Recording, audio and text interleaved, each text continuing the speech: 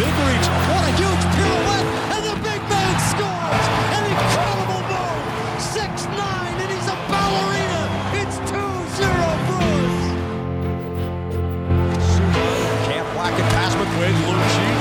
Top of the circle. Horton. The drive score. The Bruins knock out Montreal.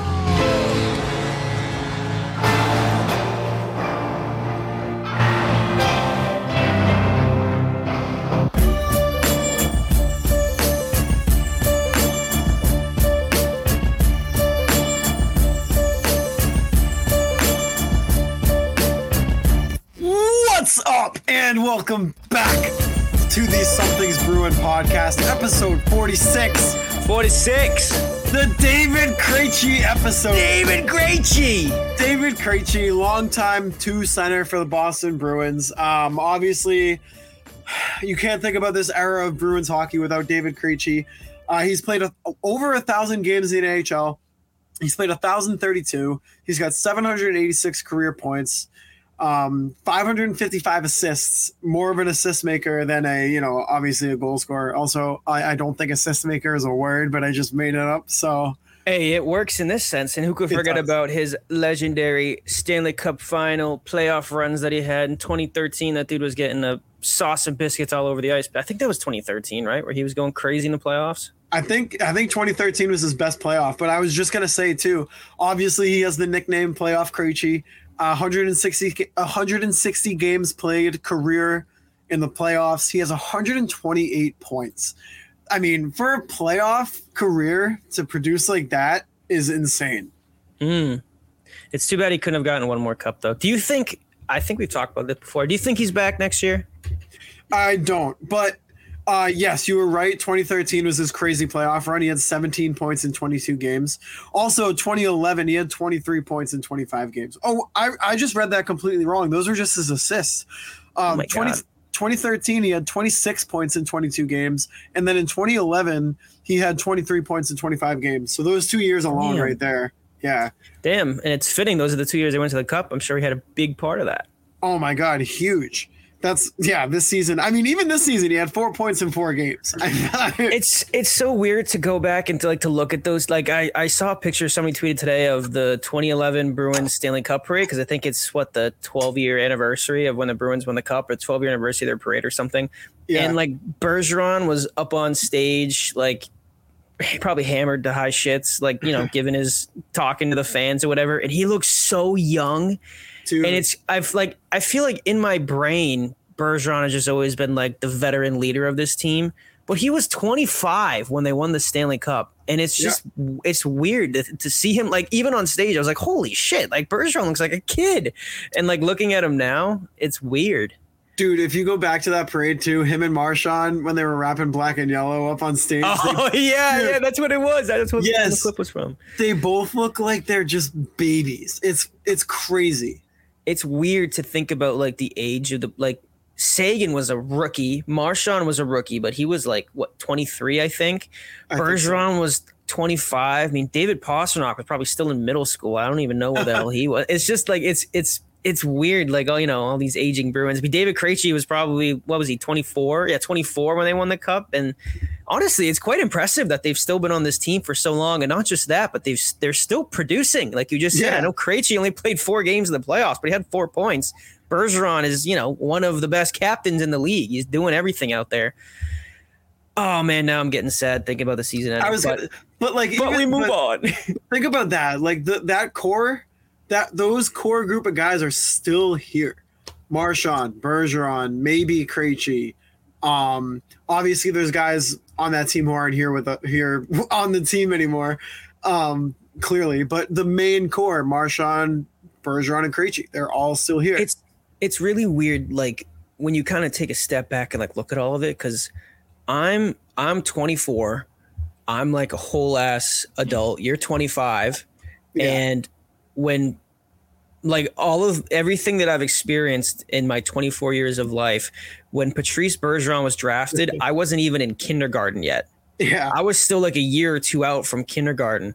And like he's still like this monumentally important player on this team, wearing the C, the heart and soul of everything that goes on in this organization. It's for 20 years you've had that, and it's weird. I don't know. It is. It's bizarre. That gross. That freaks me out. I started thinking about a team without Bergeron, and I got upset. I know. Well, hey. Well, anyways, welcome back to the the Something's Bruin podcast, brought to you in partnership with the Black and Gold Productions LLC. You can follow them on Twitter at BNG Productions. You can follow myself on Twitter at _Mike Sullivan, and you can follow Nick on Twitter at Nick Melanson _. We got plenty on the docket today. We got some actual news to talk about. Brandon Bussi, 1-year deal, 2-way contract. I believe it was $775,000. So we'll talk some Brandon Bussi and what that means for the goaltending future of the Boston Bruins. We'll talk a little bit of the trade market. We'll talk a little Cryin Wyan, which I know we're very excited about. And then we'll jump into some of your DMs. So let's start with this Brandon Bussi. I don't want to call it a situation, but this Brandon Bussi predicament experience. We use any word. But so yeah, Brandon Bussi, one-year deal, 2-way contract, $775,000. I think we all expected Brandon Bussi to get signed. I think that was a given as it was. It's not like we were all expecting him to hit the market or just not be signed again. I think it was with the season that he had in Providence, it was definitely expected that he would be a member of this team. But what's up in the air is his role. What is his role going to be on this team? What do we expect the role to be? And what does this mean for guys like Jeremy Swayman and Linus Ullmark? Yeah. I mean, I don't think that this is like a smoking gun pointing to the, indicating that Linus Ullmark has been, on the block, but I don't know. I think a lot of Bruins fans look at this, and I mean, we all know the writing on the wall, the cap situation, and you have 2 elite goaltenders, or at least 2 goaltenders who played elite last year, and you really don't need to keep both of them on the same team. And you have a million reasons to keep Jeremy Swayman and about $999,999 to keep Linus Ullmark. That one big reason is Swayman costs less money. And he's about 4 years younger.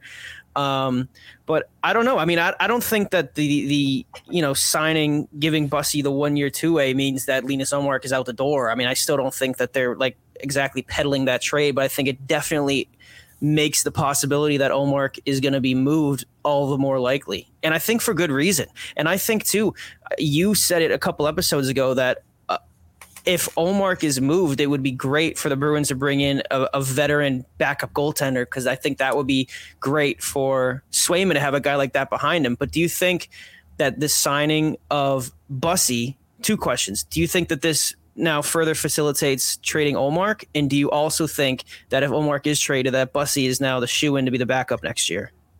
I think it does open up the door a little bit more for Ullmark to be traded. I also don't think it closes the door on Swayman being traded either. I think both of those guys are being threatened to be on the move. Not necessarily, that they want to, but because the Bruins are in a cap crunch right now and they have to do something. The second part, I think it would be smart to have a veteran backup behind Swayman. And I think if you're looking at it, I think Ullmark is the guy to move before Swayman, because Swayman is your goalie of the future. He's younger. He costs less. You can get more for Ullmark right now, I think. And you're probably looking to bolster the lack of center depth that you have with an Ullmark trade too. And there's plenty of teams out there who need a number 1 goalie, who need an elite goalie like Linus Ullmark, who have assets in their system that they're willing to part ways with. Teams like LA, teams like Columbus, throw another team out there, you can make it work. But the Bruins need to clear up cap. And Linus Ullmark right now, he's making $5 million. You can, trade for a couple of assets and clear some money on the books, and that might give you a little bit more wiggle room with other moves in order for you to sign Bertuzzi. Because I do think the Bruins are looking to sign Bert for sure. Definitely. And moving Omar would definitely help that. And I think that's the important thing too, is that I've seen a lot of people, Bruins fans on Twitter, outraged that at even the notion, the concept of trading Linus Ullmark. And like, let's like keep it real. The Bruins, absolutely. I just heard a car honk outside your window. Like, they're in a perfect world, the Bruins wouldn't have to move Ullmark. And believe me, they don't want that to happen. But I mean, if you have two goalies, a 1A goalie and a 1B goalie, it makes and you're in a cap bind and you have guys you need to extend, it would make sense if you're trimming the fat. I mean, Ullmark is a great candidate to be moved. As much as I love the goalie hug too, and what you just said too, he would bring back a lot for the right team that needs a number one goalie. I mean, who knows what they could give back? I mean, you're talking young players, you could talk draft picks because the Bruins are starved for first after some of the moves that they've been making. But part of me wonders as well, and shameless plug, I said this on What's Bruin like a month ago. Do you think that moving Ullmark would affect Jeremy Swayman's play at all? Because the two of them are so close. They're inseparable. And you can tell that they feed off of each other. Case in point, in the first round this year, when they didn't go 1-2, 1-2 as they were for the last, half of the season, and Ullmark started 4 or 5 games in a row, he kind of started to fall apart a little bit there, and his play dramatically declined. Now, I don't know if that was because of an injury, which of course we ended up finding out later that it was. But part of me thinks that the emotional side of trading a guy who's that important to Jeremy Swayman, maybe that could have a blowback or impact his play at all. Do you feel that way as well? Honestly, I don't. I think Swayman, obviously the chemistry between them two, you can't replace that. They were probably the two closest teammates on this team. I would have a hard time arguing that. But I think Swayman's ready to take over the number one role. And I think, he's got to understand it's a business too. Like this happens. It's not like he was going to be able to play with Ullmark his entire career. I think he's grateful for the season that they just had. It sounds like I'm saying this like it's already happened. It hasn't, but in the sense of if it does happen, I think he'll be ready to go. I think he'll be ready to take the reins of that number one role, and maybe he can become the guy who Brandon Bussey looks up to, the way that he looked up to Ullmark, and they can keep that same mentality going between them two. Yeah. Did you listen to the podcast that Linus Ullmark was just on?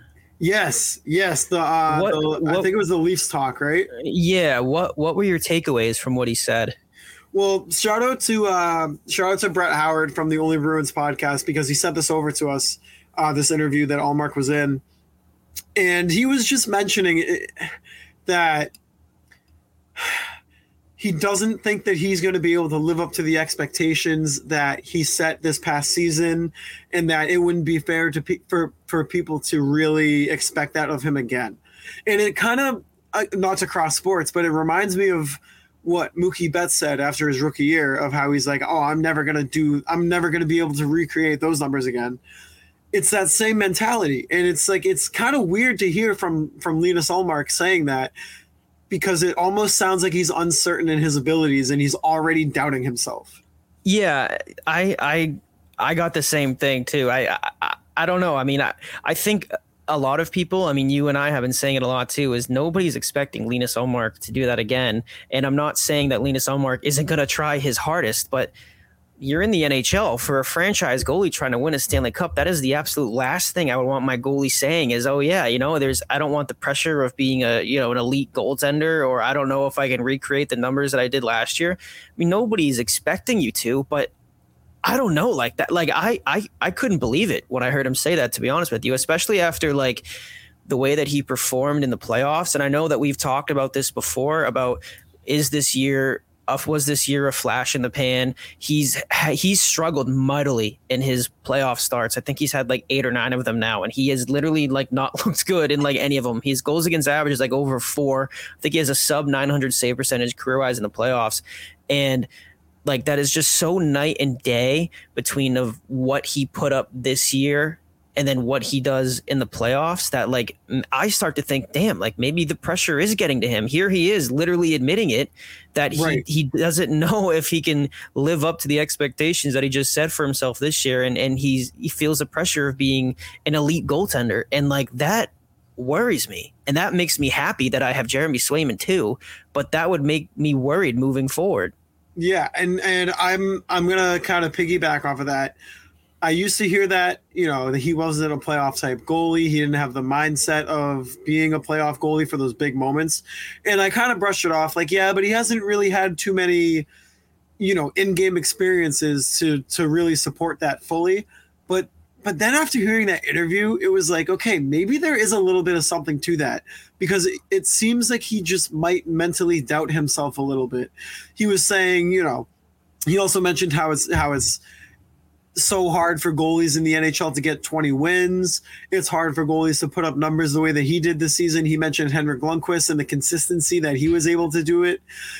And it's like he's comparing himself to all these greats, but you can tell in his tone of voice, and like Brett said as well, in his body language, it's just there's something there that makes it seem like he's doubting himself and his own abilities. And as a goalie, you really don't want to see that out of your guy. You want your guy to be like, yes, maybe I'll take a little bit of a dip, but let's all be fair. The numbers I put up last year were astronomical, and almost nobody would ever be able to sustain that unless, you would be the greatest goalie to ever live.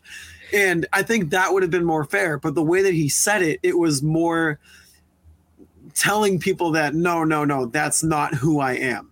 Yeah. That's what I got out of it. Yeah, it was just a weird comment to make. And I know, like, I'm thank my lucky stars that my dad didn't want me to be goalie growing up, because you got to have a tough skin. You got to have the mind of a goldfish. You got to be able to forget, when you let in a bad goal. I mean, you learn from it, but you got to be able to move on from that, because, I mean, you're not going to get a shutout every single game. You're going to let pucks get past you.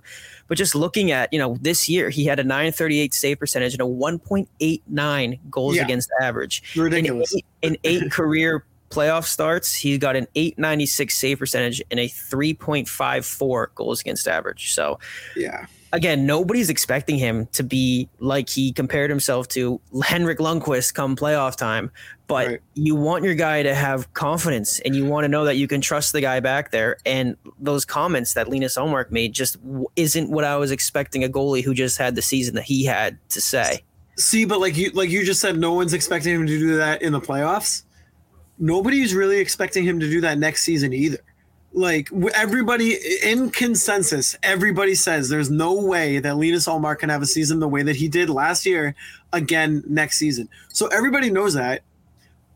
But the way that he said it, he's like, no, like, I don't think I can do that. I don't believe in myself enough to be able to recreate those numbers or somewhere even close to that. That's what made me kind of scratch my head a little bit and be like, okay, maybe there is a little something to this, mental block that he holds.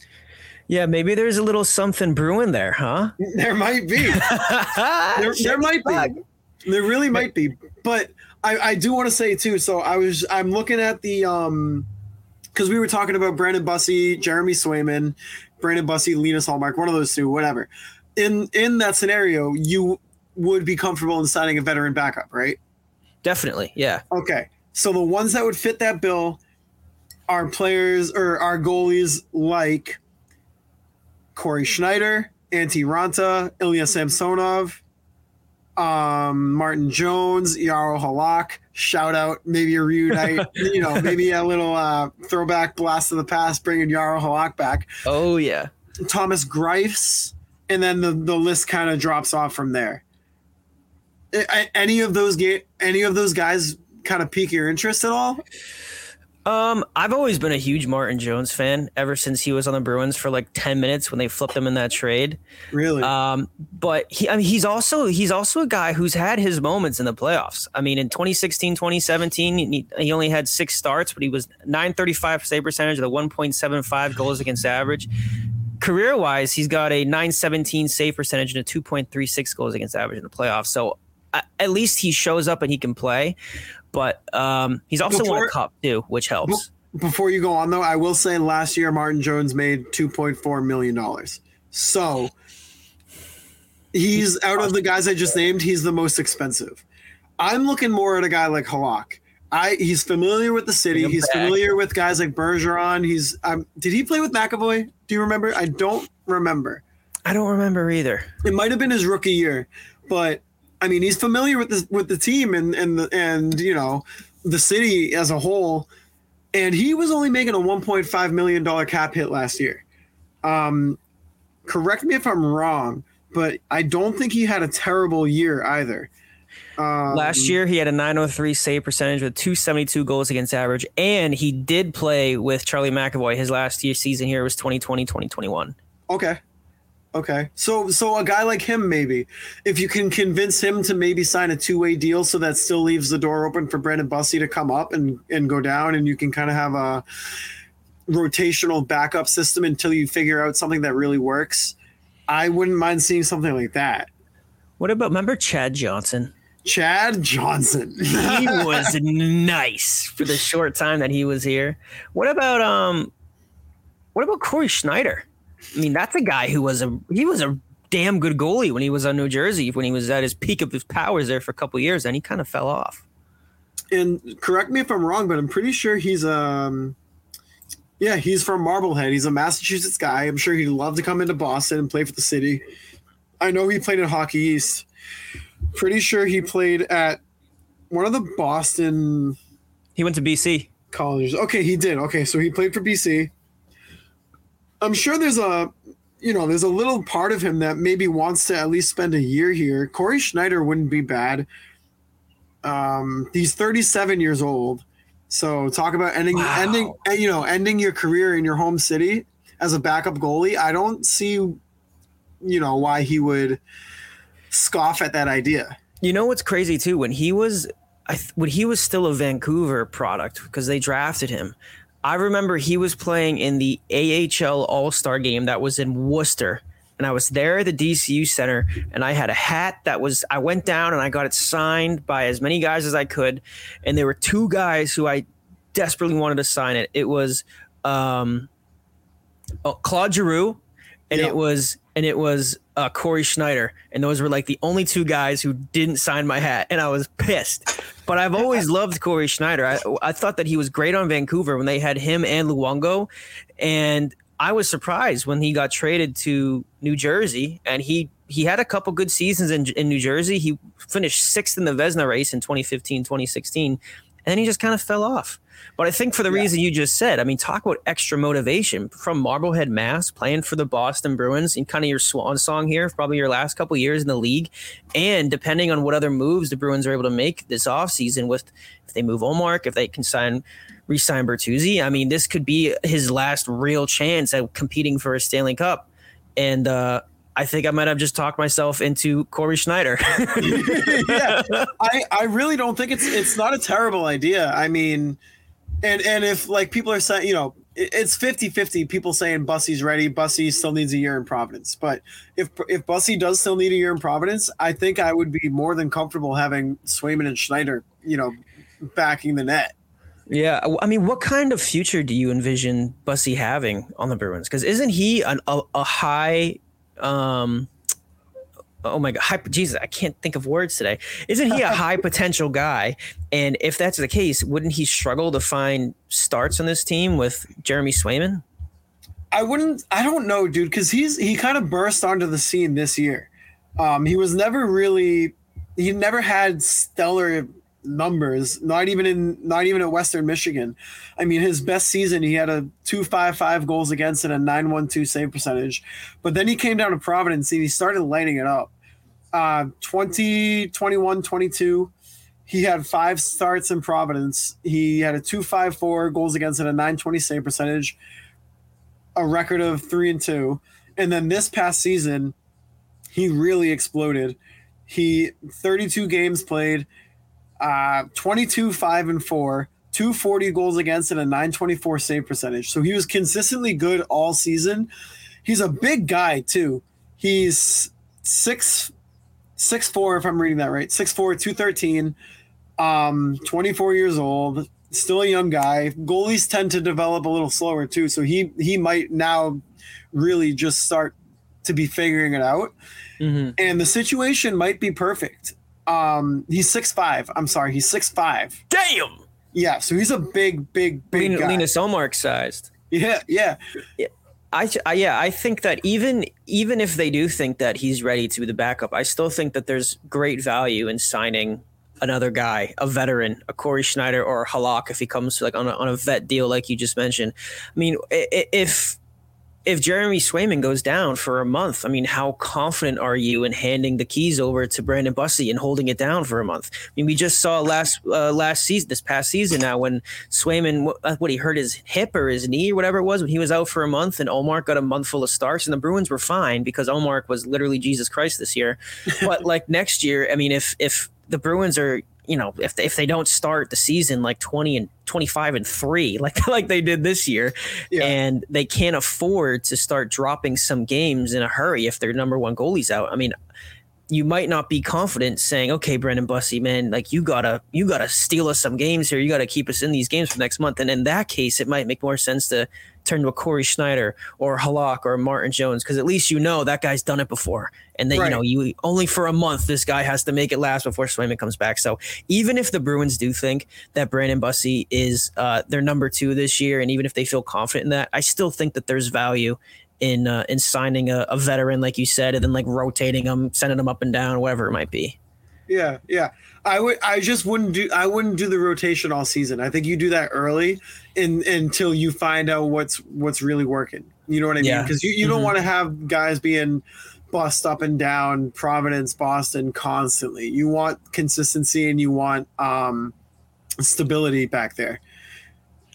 What a weird couple of years for goaltenders in Boston, huh? I know. I mean, we had like lockdown with Tuukka Rask for all these years. Then we had, everything that happened last year when he was like on the team, but not on the team. And then he was for 4 games and he retired. And then this past year we had like the greatest 1-2 combo in the history of the NHL. And then now it's the off season and Ullmark might be traded. It's just, it's so weird. The last couple of years, what's going on between the posts. No, it is crazy. Like it just the fact that we're legitimately debating trading the more probable than not Vezina winner the year after he wins is insane. And that's why it's so crazy, because they're in a position to do that. Like they can do that. And hypothetically, I mean, we're thinking they can do that and really not miss a beat. Well, that's the other thing, too. It's that the Bruins are in a position, they're lucky that they have 2 goalies who are more than capable of being the number 1 guy for this team. So it's really them having to make the choice between Swayman or Ullmark. And I think that choice is to roll with Swayman in the future. He's younger. He shows promise. He's grown up in this system. And you can get value for Linus Ullmark right now, and as we all know, this team is going to have holes in the center position for years to come if nothing is done about it right now. And you have the assets on the team that are expendable for you to be able to accomplish that right now. If you're trading Linus Ullmark, what kind of package are you looking to get back for him? Is it a young center like you just mentioned? Young center, 100%. Either a young center, meaning somewhere in the age range of like 21 to 24, 21 to 25, something like that, or you get an already established center who's capable of playing that 1C, 2C role and hope that he fits into the system. I would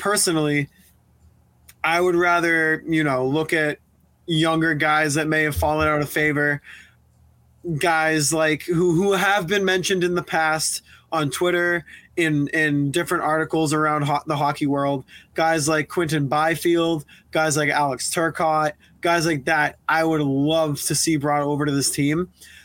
Outside of that, I want to stay away from Pierre-Luc Dubois. I think he's a mess. I think he's a train wreck. He's only going to bring headaches, dude. Like, I just don't even. He's already shown that he's disloyal to teams that he's a part of. He requested a trade out of Columbus or Winnipeg, wherever the hell he started. And now he wants out of Columbus. Is he in Columbus right now, or is he? No, he's in Winnipeg. He wants out of Winnipeg. Yeah. And he's been vocal about wanting to go to Montreal. And we talked about it last episode too. It's going to be the funniest thing in the world when Montreal's like, dude, okay, you want to play for us, but like we we kind of like don't want you. So here's a vet minimum. Yeah. I know you're only 24, but here's a vet minimum. You know, it's kind of it's crazy when we're talking about like off-season moves for the Bruins. Like, you know, should they trade a goalie who just had one of the greatest seasons of all time so they could sign this, you know, 28-year-old guy who had a couple back-to-back 30-goal seasons? But we also have 7 defensemen that we have to deal with, and it's just like the more you talk about it, you start to like really realize like how freaking incredible this team was last year, like roster-wise, and it's just like I can't believe they lost in the first round, man. Like I thought I was over it, but after like talking about is Ullmark getting traded, I saw a hypothetical trade today. Somebody talking about trading McAvoy and Jake DeBrusk, and I think like Lysell or somebody for Connor Bedard. It's like, damn, like the Bruins really had all of these guys down their team last year. They had an MVP and a 30-goal scorer who was playing some third line minutes, and they lost the 7 in the first round. Yeah. Oh my god. That's hockey, dude. Hockey will break your heart. Yeah. So let's talk a little trade market, huh? So obviously the Bruins are they have 15 players signed right now. They have $4.5 million in cap space, and they got plenty of guys to sign. So there's some big contracts on this team that still have some value. But who do you think is likely to be moved from the Bruins? From the Bruins. Give me your top 3. I still think that Taylor Hall is going to get moved. Okay. And I think it's just a cap casualty, say what you want, but if they have him and if they re-sign Bertuzzi and how some of this stuff shakes out, one of those guys is probably going to be playing some third line minutes, and I don't want a third liner to be making that much money. I also think I've been seeing a lot of people talk about it on Twitter, and I think the more I see people talk about it, the more I could kind of see it happening, is I think I could see Trent Frederick traded. If he's an RFA and the Bruins can't, and if he gets an offer sheet that the Bruins can't match, I would not be surprised if they had to unfortunately ship him out of here and at least get something for him. It's better than losing him for nothing. And then barring the obvious ones, I'm not going to mention Riley, but I think that this team has to move 1, if not 2 defensemen. And the most obvious one playing wise is Derek Forbort. But for the sake of being different, I'm going to say I think I could see Matt Grzelcyk getting traded because you can get something for Matt Grzelcyk, whereas I think most people would see Derek Forbort as simply a salary dump. Yeah. Yeah. I think, and people are talking about buying out Derek Forbort, and I don't think he's at that point. You know, he doesn't have a terrible contract. He's not a terrible player. He just had a bad playoff. I think you can ship him off for a late round pick, maybe like a 6th or a 7th, but that's still better than nothing. You're still clearing that money off the books without having to buy him out. I don't know if it's as set in stone anymore than it used to be with Mike Riley. I don't know if Mike Riley is definitely getting bought out because we've said it all year, he's an NHL caliber defenseman.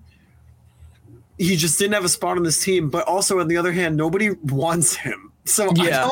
I don't know what the plan is with Riley. I can see both. I can see him staying with the team at a fairly friendly contract, or I can see him being bought out. I think that one's up in the air. Part of me feels like there are plenty of teams who could use Mike Riley's services, but a lot of teams who would want him too. And I feel like all season it's almost been like a game of cat and mouse where the Bruins are like, yeah, well, here, give us a late pick for Riley. And the other team's like, no, we'll just wait for you to buy him out or waive him. And the Bruins are like, you know what? Just because you said that, we're going to bury him in Providence and you're not going to see him. And now, like, because of that all year, he spent disgruntled in Providence, rightfully so. He should be getting NHL minutes. And because of that, he's still in this team. But that's interesting, too, that you say that do you think that he could have a part on this team moving forward if he isn't traded? I think there's a possibility. I mean, the Bruins, if they ship off Grzelcyk, I would say there's definitely a chance. I don't know if I'd be comfortable with it. I wouldn't be scared or terrified, but I mean, I'm pretty sure he's making 1.5 right now. I might be wrong on that, but I'm pretty sure he's making 1.5. He trooped it out down in Providence this year. I mean, poor guy. It could work out in the way that he has a spot on the team next year. And I don't necessarily hate that. I wouldn't say it's ideal, but if there's no other way to get rid of him and you don't want to buy him out, then screw it. It's fucking Mike Riley season. I remember at the beginning of this season, at the very beginning of this season, when he was getting some minutes, I remember multiple occasions he had me tweeting in all caps because he was making a great play. It was a great pinch in, or he had to pass, or a great shot. And I will admit, most of those times he tried to do it and failed and gave up a 2-on-1 or a breakaway at the other end, which is also part of the Mike Riley experience. But yeah, I don't know. I wouldn't mind seeing what he can do as well. Don't forget too, the Bruins will probably see Mason Lohrei next year, which will be very exciting. I think we will. Who do you think then? Who is your 3 candidates to get traded? My top 3: Ullmark, Grzelcyk, and I hate to say it. I know who you don't say it. Mel, I might say it. Don't say it. Mel, I might say it. And me saying this doesn't mean that I want him gone, but don't say it. He has a great Pure Hockey commercial. Jake DeBrusk. Oh, that's not who I thought you were going to say at all. Who do you think I was going to say? I thought you were going to say Brad Marchand. No. Not if Bergeron comes back. You've been the conductor on the Jake DeBrusk was right train. Right. What changed? Why would you want him moved? No, I don't want him moved. That's not what I'm saying. I do not want Jake DeBrusk moved. But there it is. But he's on a very friendly contract. He's a hell of a player. And if you can package him with somebody like Ullmark, I mean, who knows what that could bring you?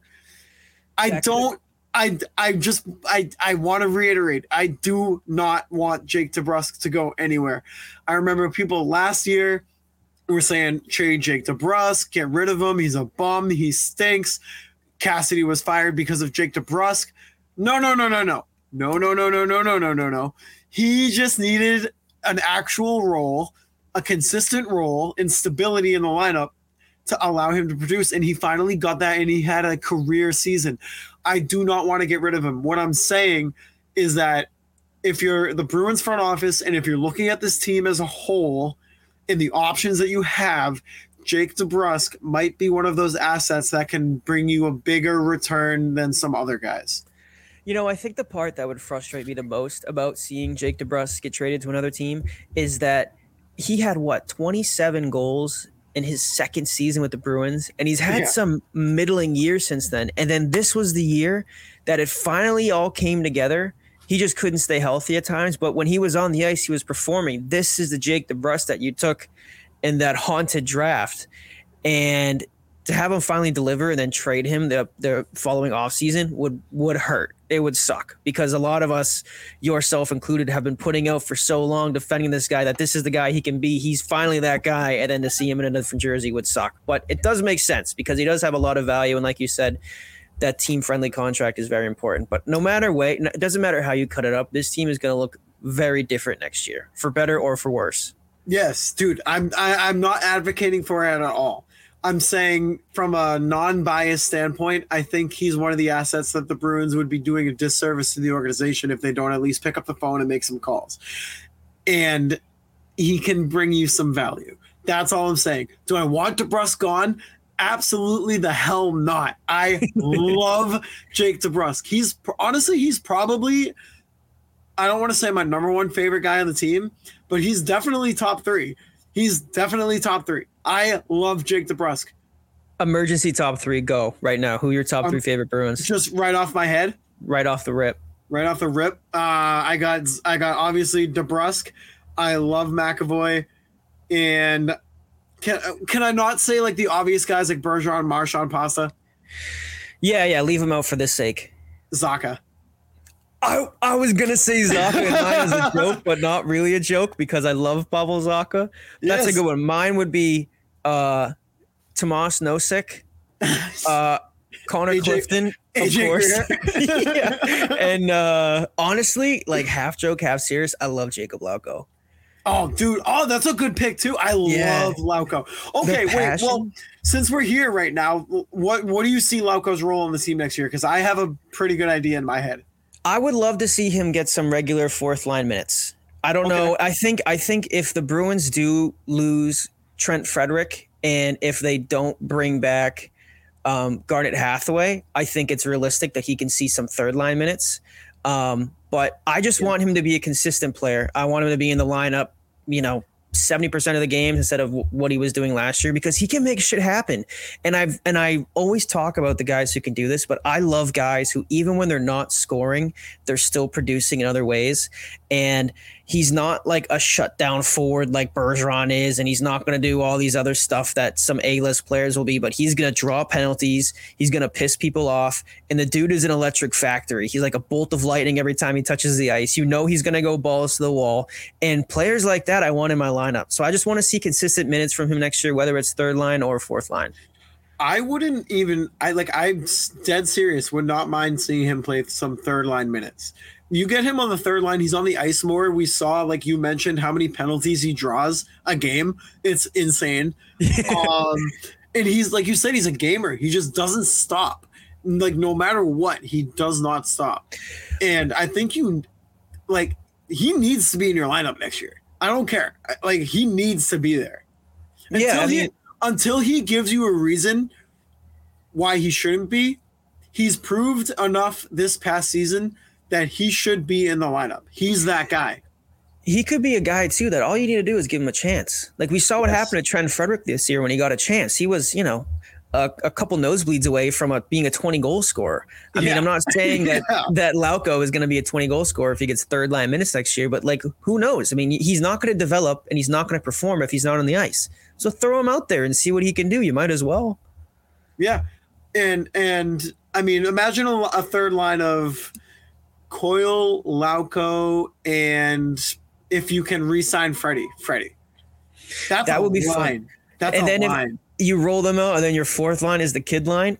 Oh, yes. That would be so exciting. That would be a lot of fun. Yeah. No, that would be, oh my God, that would be. I'm trying to think of like the locker room dynamic though, of like on one end, if everybody comes back, you have like the old heads like Bergeron and Marchand, and they're like talk about the glory days. Like I don't listening to like Bruce Springsteen or something. On the other side, you got like Jacob Lauko and like Merkulov and like John Beecher, whoever it is. And they're, I don't know, dancing to EDM or some shit, whatever young kids do nowadays. It would be a funny dynamic. Those episodes of Behind the B when it shows the locker room scenes, I would love to see what would be going on between all those personalities. They're just listening to like Steve Aoki and like K-pop bands. K-pop. Oh my God. Wait, put on that sugar. Yeah. But yeah, I mean, the trade market is definitely going to heat up a little bit. There's going to be some unpopular moves, and people who are upset about losing the goalie hug. Come on, get over it. I would rather have a cap compliant team with a Stanley Cup at the end than watching my goalies hug. And you know what? We've said it before. This season that the Bruins just had is going to be the 10-minute intro to the 2023-2024 Stanley Cup champion DVD that you're going to get when the Bruins win the Stanley Cup. You can't have this upcoming season without the failure of last season. And that's going to involve the departure of some players and the welcoming in of some new players. And so I've said it before and I'll say it again. Last season will be the prequel, the introductory scenes setting up next year's Stanley Cup parade. Yes.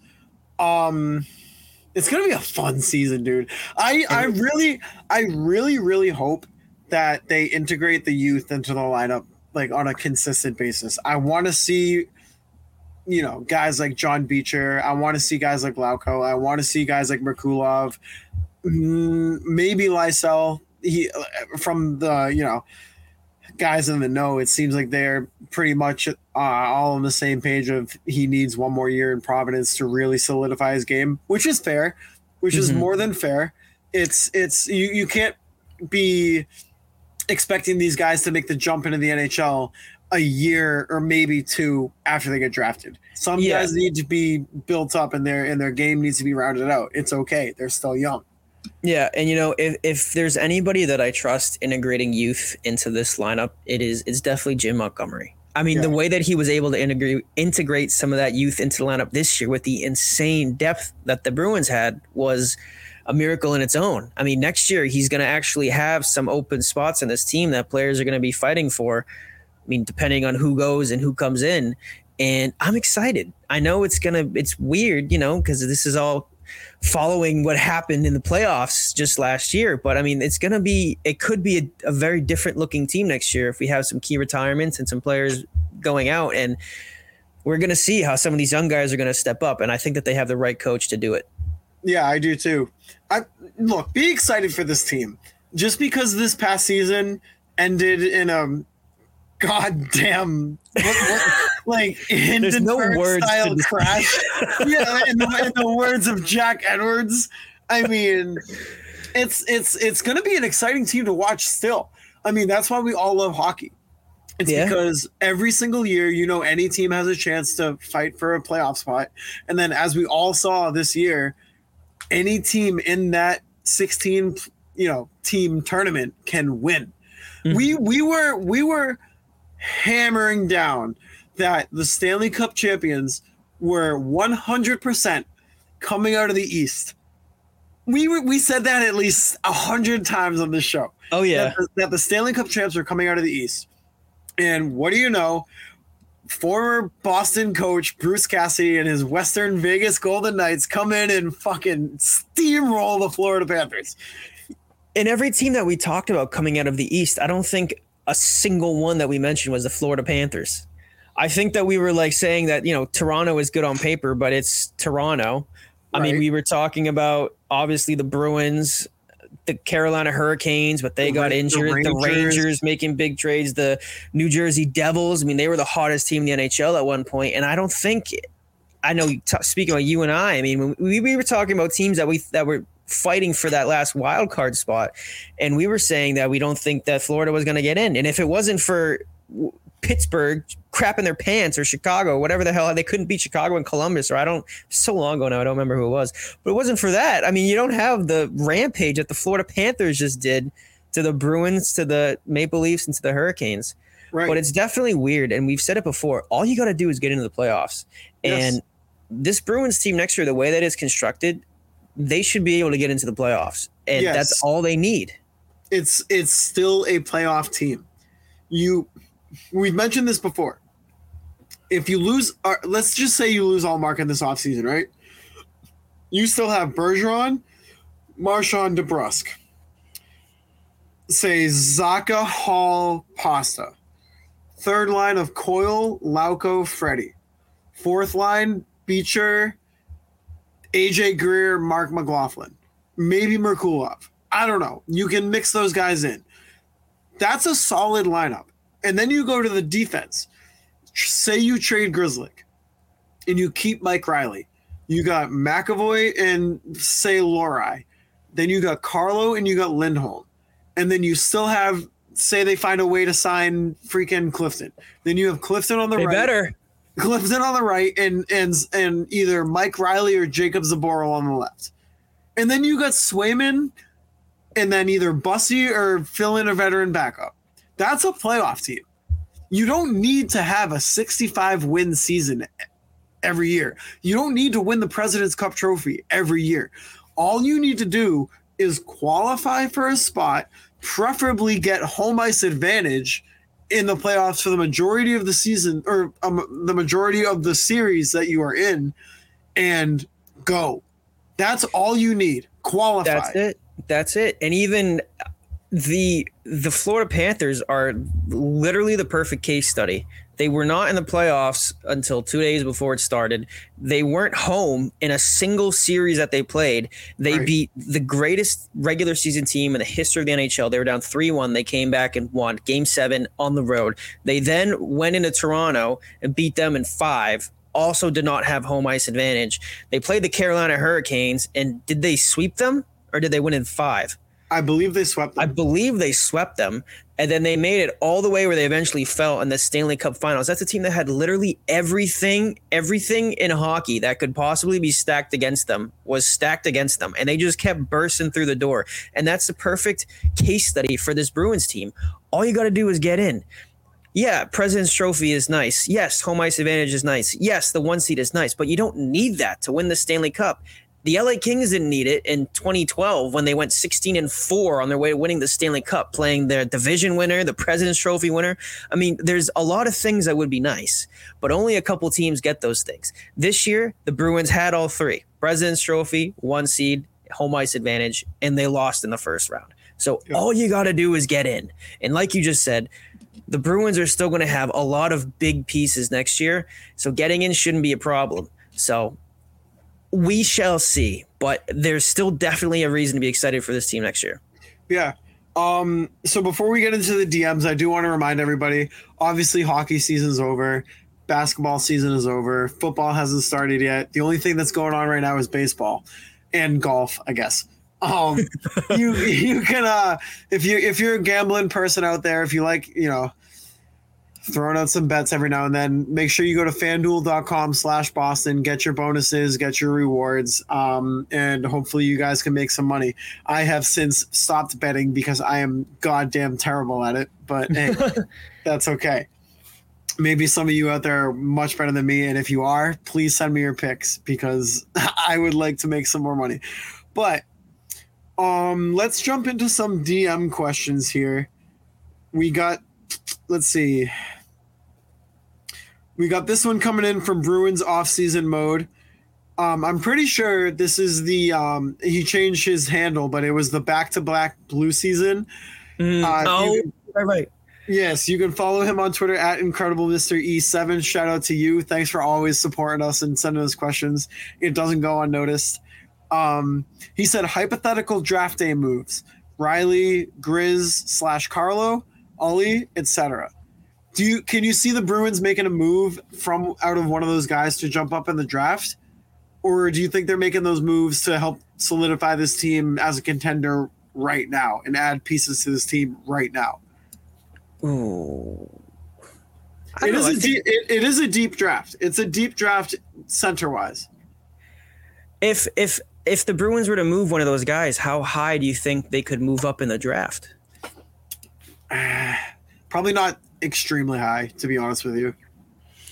Maybe top 5, maybe like 12 to 20. I mean, do you think that that's worth moving Linus Ullmark or one of those guys for? No, I don't.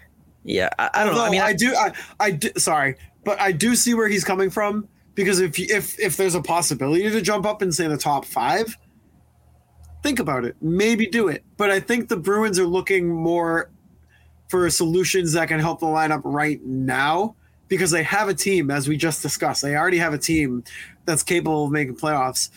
So if you're going to trade those guys, you probably want to get pieces to help the present, not the future. Yeah. And I mean, I know like we've kind of half jokingly said it too in the past, but like Don Sweeney with first round picks. I don't know. But I think you can answer both of those questions without having to get a draft pick. I think that you can acquire. There are plenty of young centers out there who are either disgruntled. I know you were mentioning some names earlier, some guys or some teams who desperately need a starting goalie who might have a plethora of young centers that they could move. I mean, I know that that's few and far between, but I would feel more confident if the Bruins reached out to a team like Seattle who needs a goalie, or a team like the Kings who have some young players they can move and dangle Linus Ullmark or Swayman or something like that in a trade. I would do that first before I would worry about trading up in the draft, because then you would get a center who can join your team immediately and contribute, and you can watch them grow. And you also have a young guy who's making relatively nothing compared to what they could be down the road, which helps in re-signing some of these guys. And he's also young, and he fits into this youth core that the Bruins are now starting to develop on this team. So I think that that's a more realistic avenue, and that's the way that I would take rather than trading one of these guys to move up in the draft. Yeah, that's basically the same thought process as me. So this next one comes in from Pasta for Heart, Buzzy Fruit Cup, smiley face. You can follow her on Twitter at BuzzTinBruins. That's a sick fucking handle. She says, or he, will they split up Swaymark? I say yes. I don't want them to, but I think it's one of those things that just makes too much sense. You can clear some cap to re-sign some guys. You still have who you think is an elite goalie in Jeremy Swayman or can become a consistent elite goalie in Jeremy Swayman. And most importantly, you clear $5 million of cap space that you can re-sign Tyler Bertuzzi or do whatever you want with. So call it a cap casualty, call it whatever you want, but you can also get a lot back from Ullmark. So unfortunately, yeah, I agree with you. Yeah. No, I'm in the same boat. I think they're going to get split up, and that might not be a terrible thing. Goalie hugs, they will be missed, but it's not the end all be all. So now, if you're splitting them up, is there a team that you would absolutely not trade Linus Ullmark to? Let's not send Ullmark to Toronto. Yeah, I was going to say that. honestly, anywhere in the division. Try to stay away from the division. Maybe even the Metro. If you can, if push comes to shove and the only real, trade that you can get that has the most value comes out of the Metro, then you can pull that trigger and hope it doesn't cause you problems in the future. But ideally, he could be sent out west. I would really, really, really, really, really rather not send him in the division because this division is disgusting. Why are you going to help them out? Buffalo is good. Ottawa is decent. Toronto obviously is good. Florida obviously is good. Tampa Bay obviously is good. I feel like I'm missing a team. Montreal stinks, so whatever. Ottawa could use a goalie. Ottawa could, but then again, I don't think you want to send them there because Florida, I don't know what's going on with Spencer Knight. Maybe they could use another goalie. I don't think Alex Lyon's going to do, or Bobrovsky's going to. I mean, he's like 36 now, isn't he? Yeah, he's old. Yeah, I mean, either way, I would love to see him out west. My dream team for him is the Seattle Kraken. I think I've said that before because I think it's a great situation for him, and it's just a great situation for the Kraken if they could add Linus Ullmark to their mix. But I don't know. I think, like you said, I think you want to maximize what you're getting back, but I think there's also trade value in not sending him to a certain team. Like you said, Toronto, no way. Carolina, I wouldn't want to see him in Carolina. I mean, there are a handful of teams. My first choice is out west, but at the end of the day, I think you got to take whatever you can for him. Yeah, send him to LA, send him to Columbus, one of those two. But this next question comes in from Jack Kane. You can follow him on Twitter at jkane095. And I really like this question, so I'll have you answer it first. He says, aside from finding successors for Bergeron and Cryin, what are the biggest needs for the Bruins roster for the next 3 years? Before you answer, I think the successor for Cryin is already here. It's Zacha? It's Zacha. Yeah. Oh, man, that is a good question. I think that you definitely have to find your centers moving forward.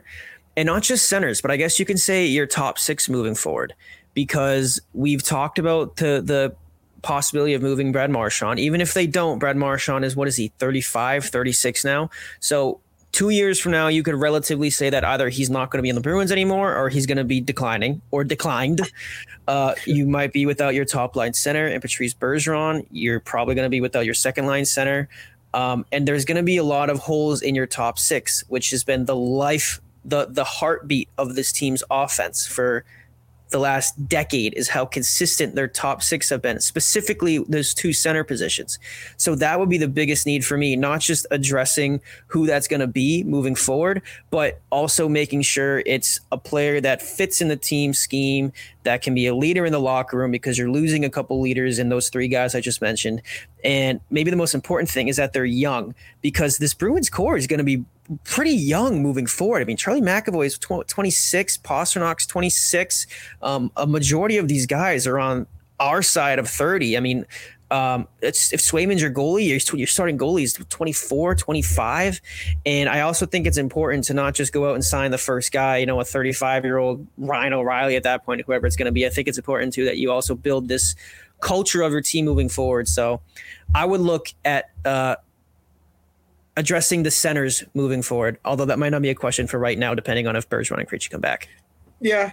I'm not entirely in disagreement with that.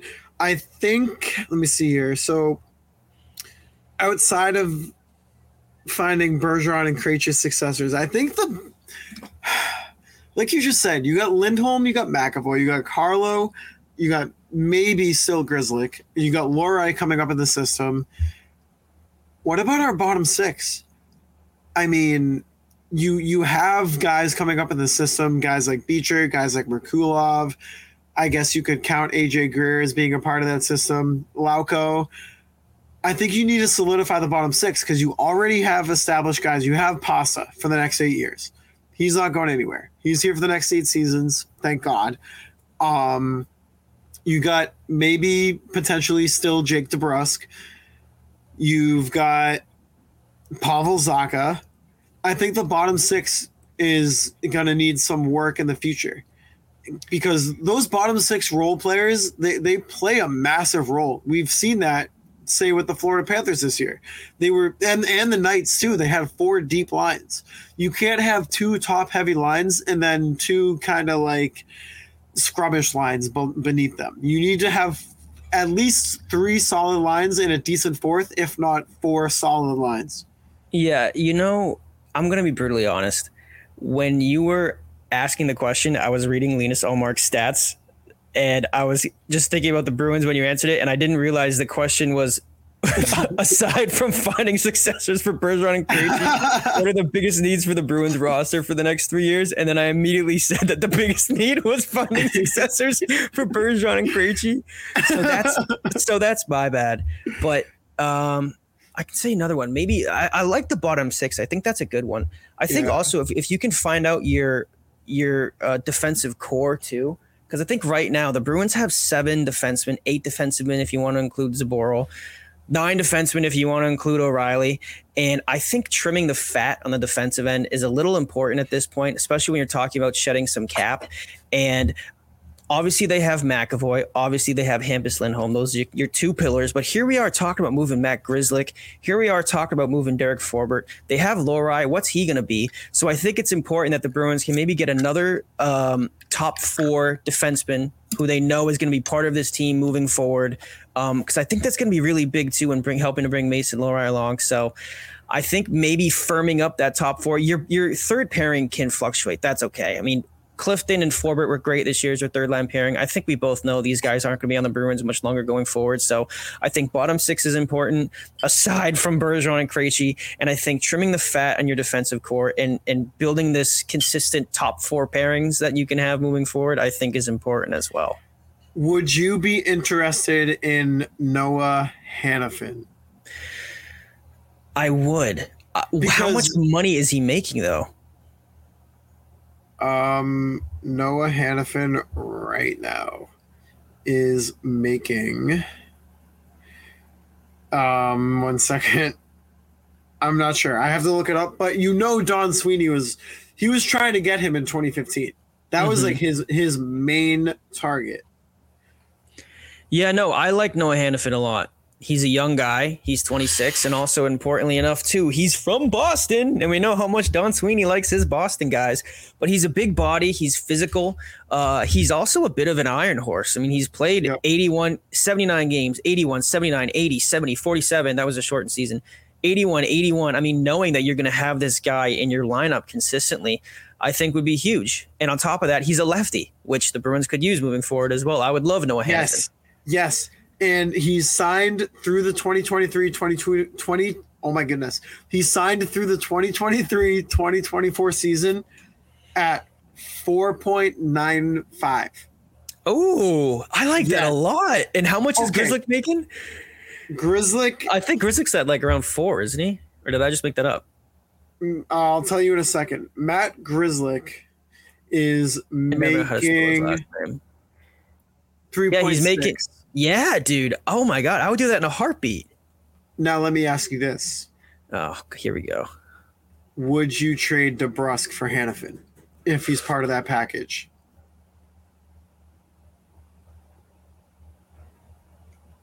No. See, but it's hard. It's hard though. It's hard. Yeah. No, that was hard. I think it came down to for me, is that if the Bruins don't have Jake DeBrusk, man, they already are going to have some holes on this team moving forward on the wings, and they could have some holes in center. And the one thing that they have right now is a whole buffet of defensemen.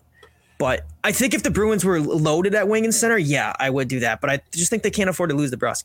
But what if that trade, say it's Olmark and JD for Hannafin, that frees up money to sign Bertuzzi? Then you have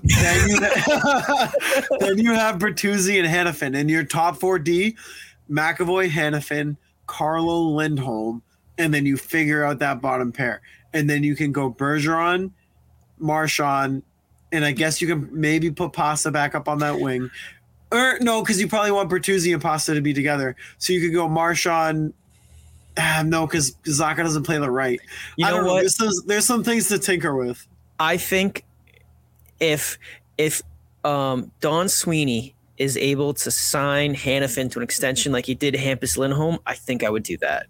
Okay, that's fair. But I think knowing that you would only have Hannafin for a guaranteed one more season, and you're giving up Olmark and Jake DeBrusk, I don't know, because that's a lot to give up in one trade. If I was thinking straight up for straight up Jake DeBrusk for Noah Hannafin, I would normally do that. But thinking about the hole that could create, I don't know. I don't know. I'm talking myself in circles.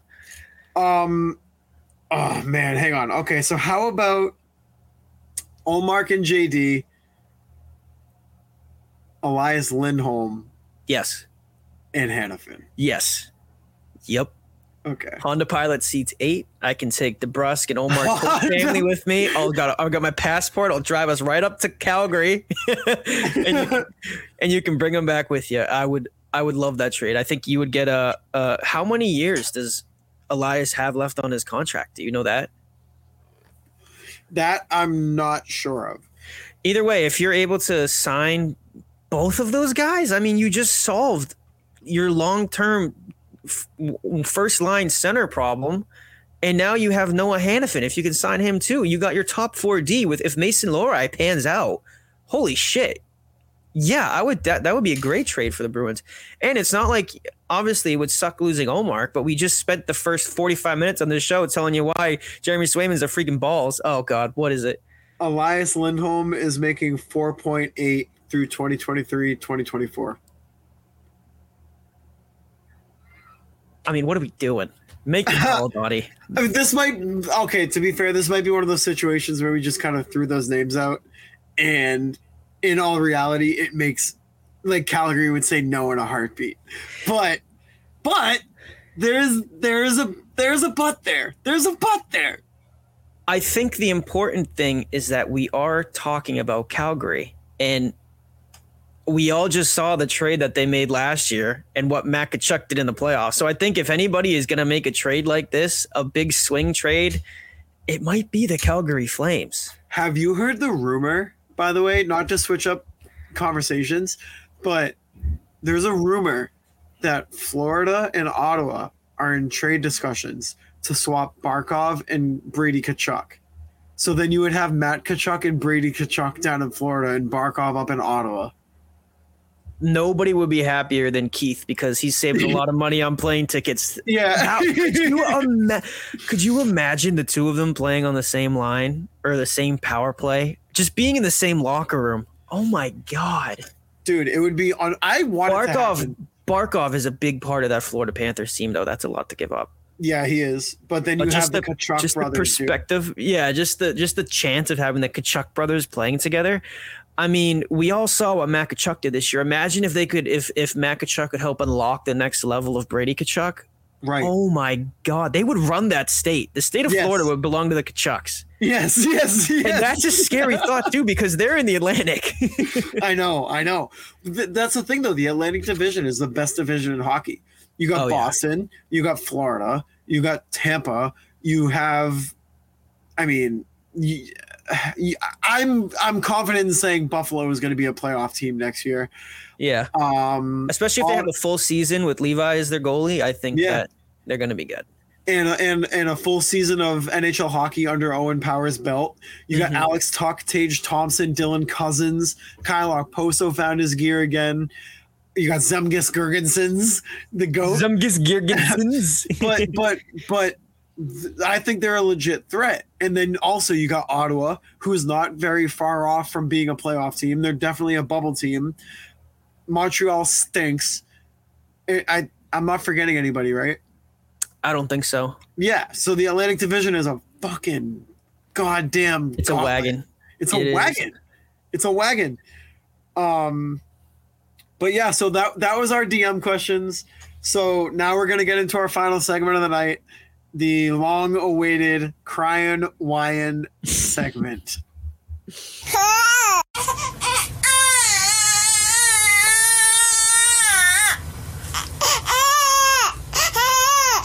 So this kid on Twitter who doesn't even have the balls to put his real picture as his Twitter Avi had the fucking, what's it called? The whatever. I don't care. He pissed me off. Ever since the Bruins lost, he's been tweeting the most negative shit. He's been calling the entire team soft, babies, pussies, whatever you want to say. He's been naming people by name. He's been doing all this shit. So last week, I put out a tweet. I said, he said something about Jake DeBrusk, and he deleted the tweet since, so I can't read it back to you, but I quoted it, and I said, I think I speak for all of Bruins Twitter in saying, please, for the love of God, shut up. Because he's been doing this for weeks. He had been doing this for weeks, and I got sick of seeing it on my timeline. I got sick of seeing it on Twitter. It was just every time I refreshed, it was something new that was negative, and it was pissing me off. So I finally quoted it, and I said that. I was like, Jesus Christ. Like, I can't be the only one on Twitter that feels this way. So I quoted it, and I said that. And then this kid says, he quotes my tweet, and he said, I think I speak for all of Bruins Twitter in saying Jake DePussy got Bruce Cassidy fired because he got his feelings hurt and he should be on the receiving end of plenty of criticism after Cassidy just won Vegas a cup and Mark Stone himself said that Bruce put them over the top. Dude, shut up! Like, I can't take it anymore. And thank God he blocked me, because Twitter has been a much better place since I no longer see his tweets pop up on my timeline. This kid needs to delete his Twitter. He's the worst person on Bruins Twitter. And I think that's like, if I put that up to a poll, to be honest with you, I don't even know any other people I would put on that poll. He's the worst. He would win by like 99% of the votes. I'm surprised.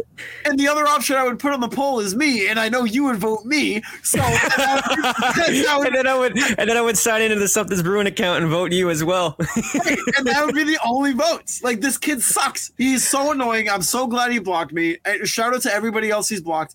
There was a whole thread of people too, saying like that he blocked them too. Like, he's this whiny little bitch, and all he does is bring negativity on the timeline.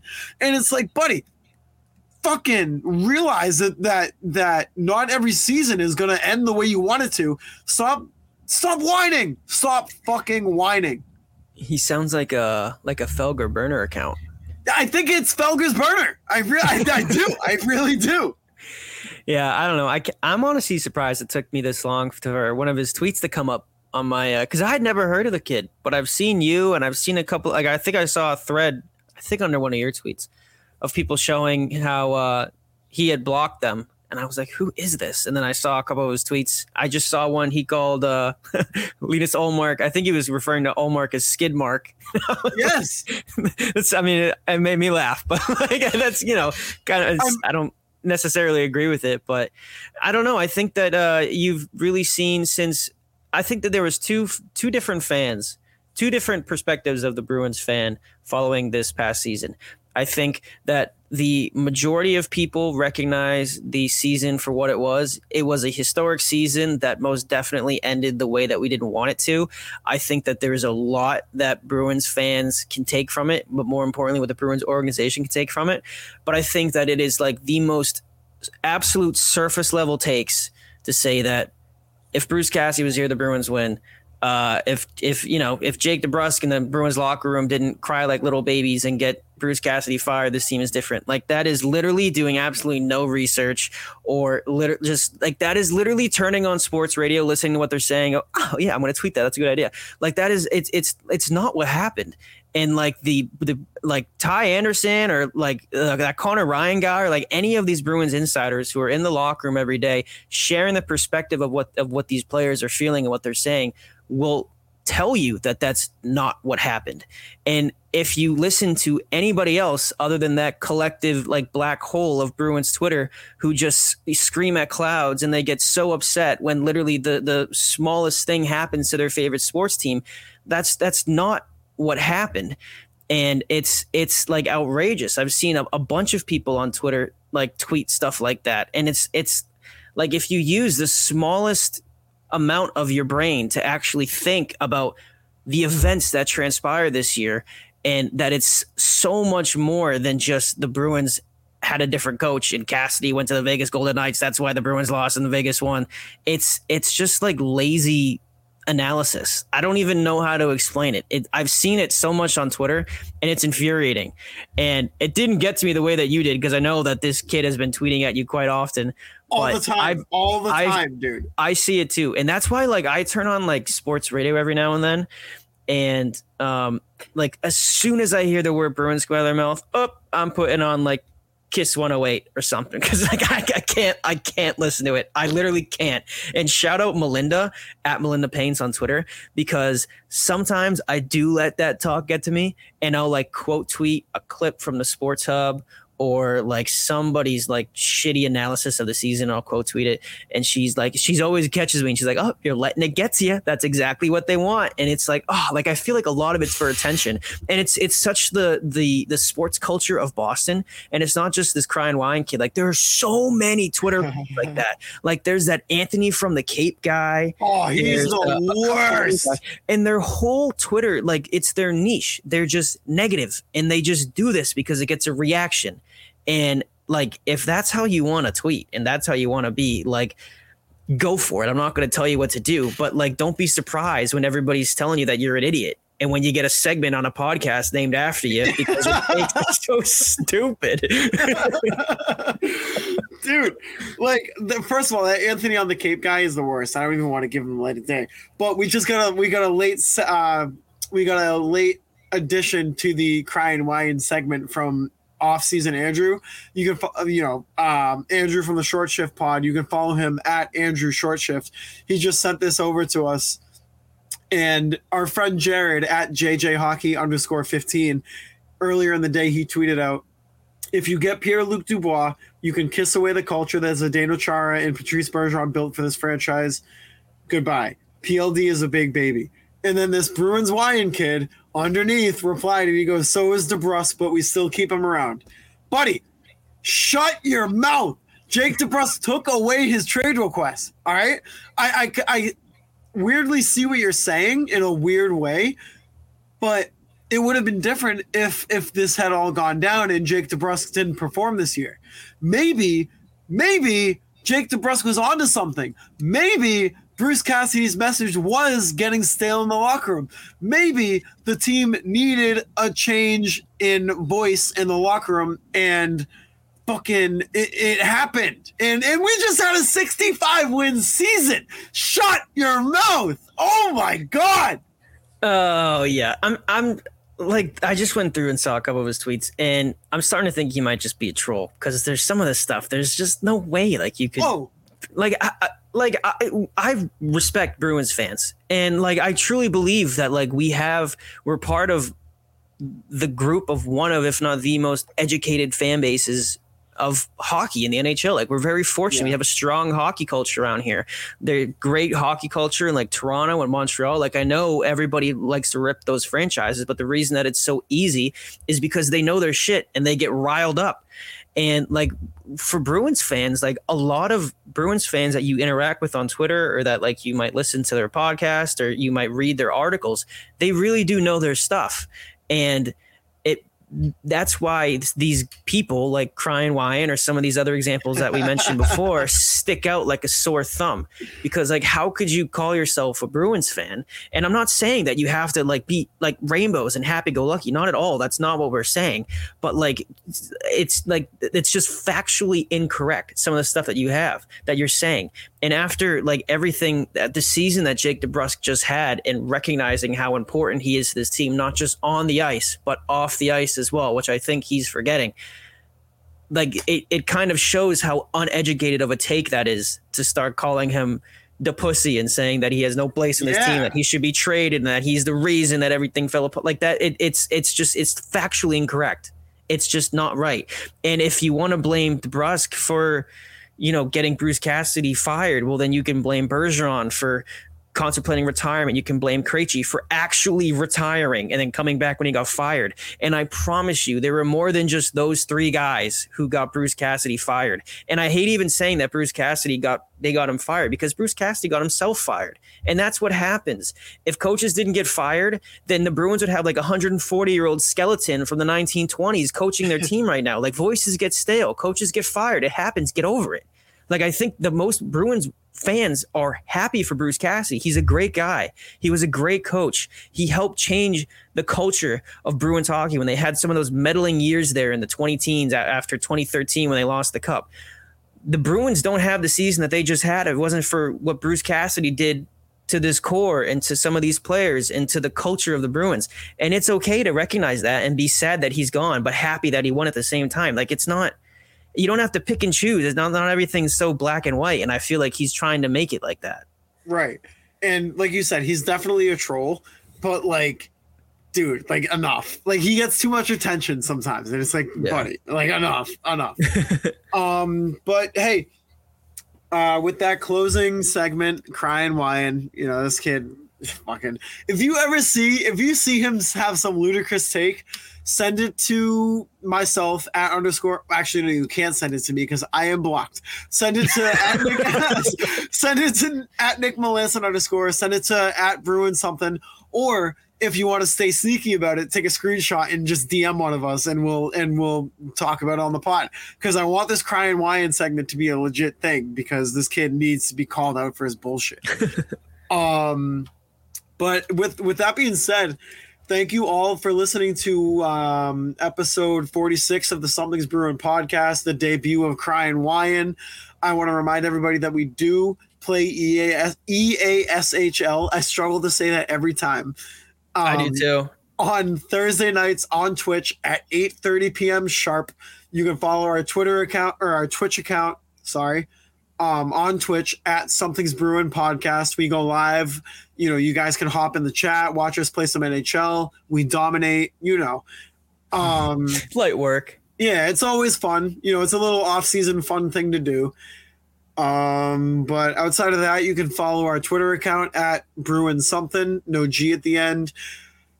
You can follow myself on Twitter at _Mike Sullivan, and you can follow Nick on Twitter at Nick Melanson_. You can also follow our YouTube page at Something's Bruin. And I want to remind everybody that we are proudly brought to you in partnership with the Black and Gold Productions LLC. You can follow them on Twitter at BNG Productions. We also have a couple of new podcasts on the network.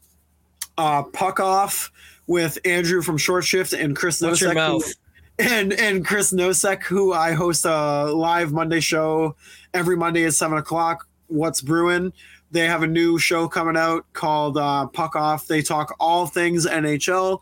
It's going to be a great show. I'm psyched for that. I can't wait to listen. The first episode actually dropped today. I'll probably be listening to that at work tomorrow. And we also have the Drop the Mitts hockey podcast with myself and Chris Davis. That first episode will be recorded this Thursday before me and Mel go live on Twitch. So be on the lookout for that. And outside of that, you can always follow the shows already on the network. Only Bruins, us here on Something's Bruin, Black and Gold Hockey Podcast, Short Shift Pod, all the boys. We're here to get you through the off season. We're here to talk you through the couple of months leading up until September and the preseason and development camp. Development camp is coming up in the next couple of weeks, so that will be fun to kind of look into and see what's up and what's going on there. But that was long-winded. I'm out of breath. And before I pass out, I want to say thank you all for listening. Thank you all for contributing to the show and listening and helping us all get through the off season. It's greatly appreciated. It doesn't go unnoticed. And yeah, thank you all for listening, and we will see you next week.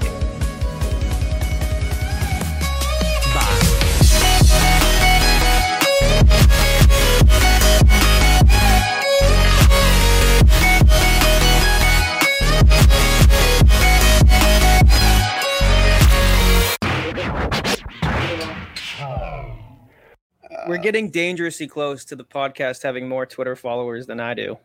I just noticed that today. I was like, nice, dude, the pod's doing... Oh, wait a minute.